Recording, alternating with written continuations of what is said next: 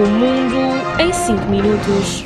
Olá, o meu nome é Catarina Pereira Lopes e seja bem-vindo ao 16º episódio do Mundo em 5 minutos, o seu podcast de notícias. Começo, como sempre, por atualizá-lo relativamente à Covid-19. No nosso país já morreram 1.410 pessoas e nas últimas 24 horas foram identificados mais 297 casos de infectados, o que corresponde a uma taxa de crescimento de 0,92%. O número de pessoas com o novo coronavírus é agora de 32.500. A região de Lisboa e Val do Tejo detém 90% dos casos confirmados. Mas um dado positivo é que o número de recuperados tem aumentado de dia para dia. É agora de 19.409. No mundo, os Estados Unidos da América são o país mais afetado pelo surto, com mais de 1.700.000 casos confirmados e quase 104.000 mortes. O Brasil é o segundo país mais afetado pela pandemia, com quase 500.000 de infectados e 28.834 mortos.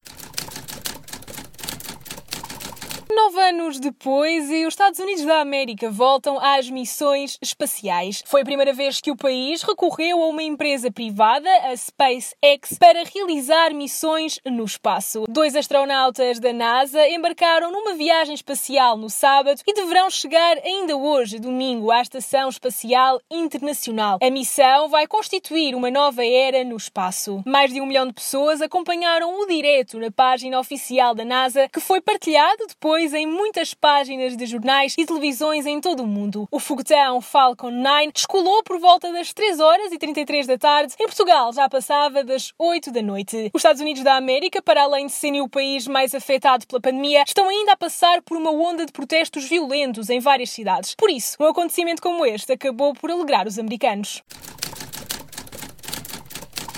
Falei-lhe agora mesmo nos protestos de que várias cidades dos Estados Unidos da América têm sido alvo nos últimos dias. Quer saber aquilo que está na origem dos mesmos? Pois bem, estão relacionados com a morte, por parte de um polícia do estado de Minneapolis, do afro-americano George Floyd. Uma nota falsa de $20 esteve na origem do ataque. O polícia terá asfixiado Floyd e as palavras "não consigo respirar" foram indiferentes para o agente. Quem não ficou indiferente a este ato de extrema violência foram os cidadãos americanos e o resto do mundo. Ser negro na América não deve ser uma sentença de morte, criticou o presidente da Câmara de Minneapolis, Jacob Frey, um dia depois do acontecimento. George Floyd acabou por morrer no dia 25 de maio no hospital. A equipa médica que o acompanhou referiu que fez de tudo para o conseguir salvar. Os protestos contra o racismo nos Estados Unidos da América têm sido marcados por saques, prédios em chamas, detenções e confrontos com a polícia, que responde com gás lacrimogéneo. Após o ataque, o polícia que matou Floyd foi despedido, mas depois da onda de protestos foi detido juntamente com os outros 4 polícias que consentiram o ataque. Algo que talvez ainda não saiba é que George Floyd e o polícia Derek Chauvin foram colegas há cerca de 1 ano atrás. Ambos trabalharam num clube noturno hispânico. Contudo, não existem dados suficientes que revelem que os dois, de facto, se conheciam.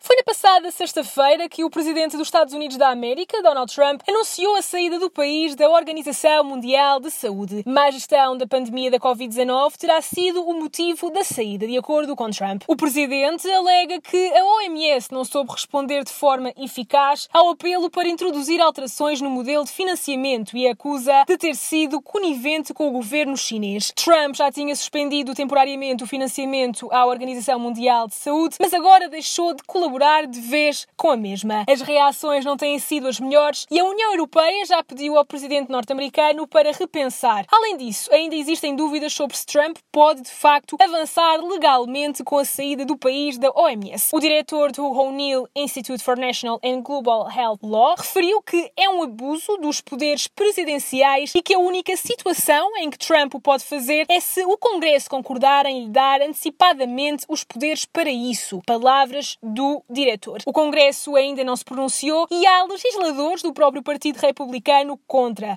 É esperar para ver. Demos a volta em 5 minutos ao mundo das notícias. O podcast que o informa volta para a semana.